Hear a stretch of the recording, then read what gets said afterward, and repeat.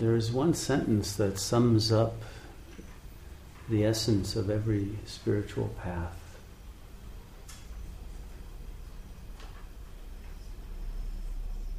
And it seems very simple, and yet to live it is the most difficult thing in the world.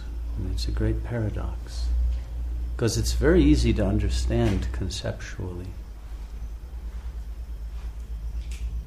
And yet it's the key obstacle to get past, to realize the truth. And it's the statement that appears, as I say, in every tradition. And it usually is stated in a most simple way as, I am not the doer. The I does nothing.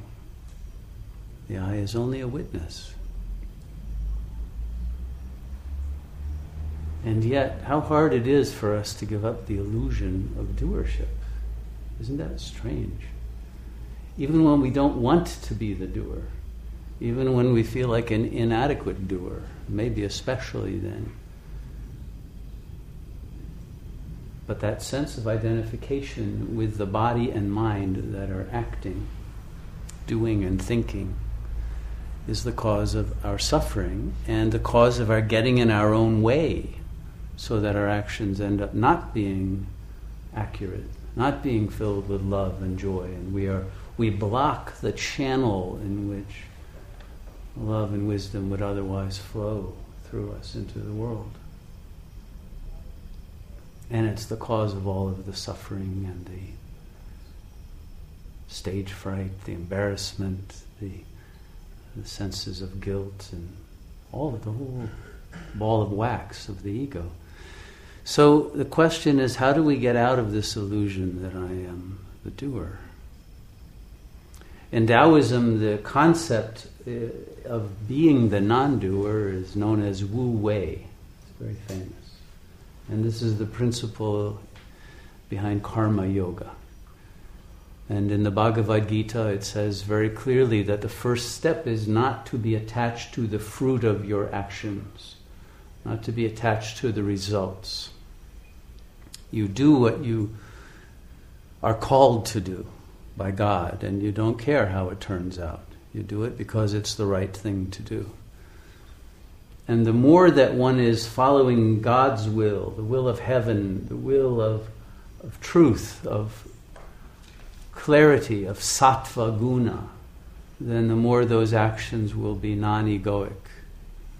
They will become more and more spontaneous and less a product of a premeditation, less a product of a mind that is trying to manipulate and control reality. And so perhaps one of the first stages is the realization that we can't control reality. We're not in control of anything that happens here. And if the ego would just let go of that drive to control things, that vain attempt to be in control of what is not possible to be the master of, then we would start to feel the power of surrender, the power that comes from putting ourselves into the hands of God, turning it over, letting go of having to know and of having to achieve a certain effect in the world. And then by doing what is right, you let go of all of those kinds of intellectual contortions we go into to try to make sure this is the right thing to do because I don't know if it'll work or not. It's like in creating an ashram, which we're in the process of doing now. We don't know if it'll be successful. But if you hold back and you say, well, I'm not sure I should put any money in here or time or energy because I don't know if it'll work, then you can create a self-fulfilling prophecy. If everybody does that, well, you can guarantee that it won't work. Any project worth doing will look like it's impossible. And so if you try to do only what you can imagine how it will succeed, then you are already limiting yourself in the vision that it is possible to have about the world. If we are going to survive even as a species, as humanity on this planet now, because of all the damage we've already done, we have to strive for that which is impossible. We have to enter the realm of the miraculous. And that's the realm of the egoless. And so meditation is simply the willingness to enter the miraculous. And the miraculous begins where the ego ends. Because the ego is a limited entity that tries to think its way through reality and to justify itself and to rationalize everything, and that can't be done. And so it's the act of silencing the ego mind and all of its efforts to figure things out that begins to open us to the infinite that we are. And the joy and the bliss of life, because we take away our own joy by trying to figure things out too much. Now, of course, there are things you need to figure out. There are problems in life. There are even times you have to hire a lawyer to help you figure it out. But even in those cases where you're dealing with very difficult problems that require expertise that you don't have, or putting in a time of concentration into something in order to make sure that it works, whether you're building a website or you're learning to dance or to sing or whatever, you have to be in that state of centeredness in which your mind is absolutely still and silent. If you're going to concentrate and going to receive the information and retain it and make coherent sense out of whatever it is that you're studying, it comes from silence. It comes from the still center of your being. That's the point of power. And it's from there that inspirations come that you cannot figure out, that not even your lawyer can figure out, and that only the mind of God can resolve. And the surrender to that infinite mind, to the Akashic light, to the cosmic intelligence, will enable us to navigate our way through this labyrinth of the real. And it's meditation that is the opening of the channel to that mind that is beyond the individual self, beyond the individual's capacity to understand, that creates those eureka experiences, those aha moments in which we transcend that normal, limited self and become one with the unlimited. And gradually, when we do this enough, we learn that we can live in that state.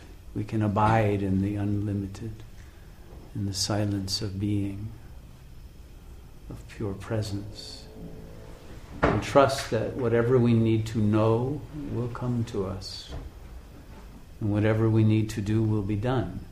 So it requires disidentifying from both the bodily organism and the mind. The mind may continue to think, but you are not the mind. And in that state, you won't get in the way of the mind's processing at its highest level of capacity. And you won't get in the way of the body's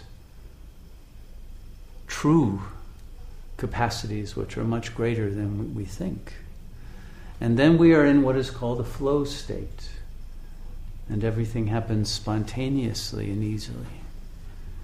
And these are called peak experiences in the psychological world. But there's no reason you can't live on the peak, in the Himalaya of the soul, and turn that into a plateau in which you're always in that state, where you're leaping from one peak to another. and never falling into the valley or the abyss. And this is the trust of the infinite self that we are all part of that gives us this capacity to dwell in the miraculous. And when we're realizing that we're not the body or the mind, the other benefit is that if the body and the mind have any dis-ease, if there's any pain or discomfort in the body, it doesn't pertain to us. You can witness it, but you don't take it on. You don't identify with it. And so it doesn't disturb your peace. And healing energy can flow into whatever areas of the body require it without your having tightened up against that energy of love. And so peace and relaxation are an essential part of healing that has been lost by the mainstream medical world because they're focused on using the mind and identifying with the organism rather than disidentifying. And in that state, when you disidentify, the body and the mind will both be in their most relaxed and peaceful state. And this magnifies the healing potential and the flow of the prana and the rising of the kundalini that otherwise gets blocked by the ego mind. So it's the best gift that you can give yourself. And it dissolves the boundaries between what you think you are and the universe and everyone in it. It makes us all one. It creates community. It makes the entire cosmos a community. And so that creates synergy. That creates the possibility for quantum effects to happen. The interconnectedness of all beings, when it's consciously invoked and realized, brings about a different kind of energy field in which you will receive help from the world that you are now one with, rather than opposed to and distinct from. And so you turn yourself into a superorganism that is the entire cosmos. And then the cosmos and the creative intelligence behind the cosmos emerge into your consciousness with love to help in that act that you are doing for the benefit of the cosmos. And so in that divine love that you are feeling, that comes from the letting go of the ego boundaries, you also receive the love of the entire universe and the God of the universe, which turns out to be the self.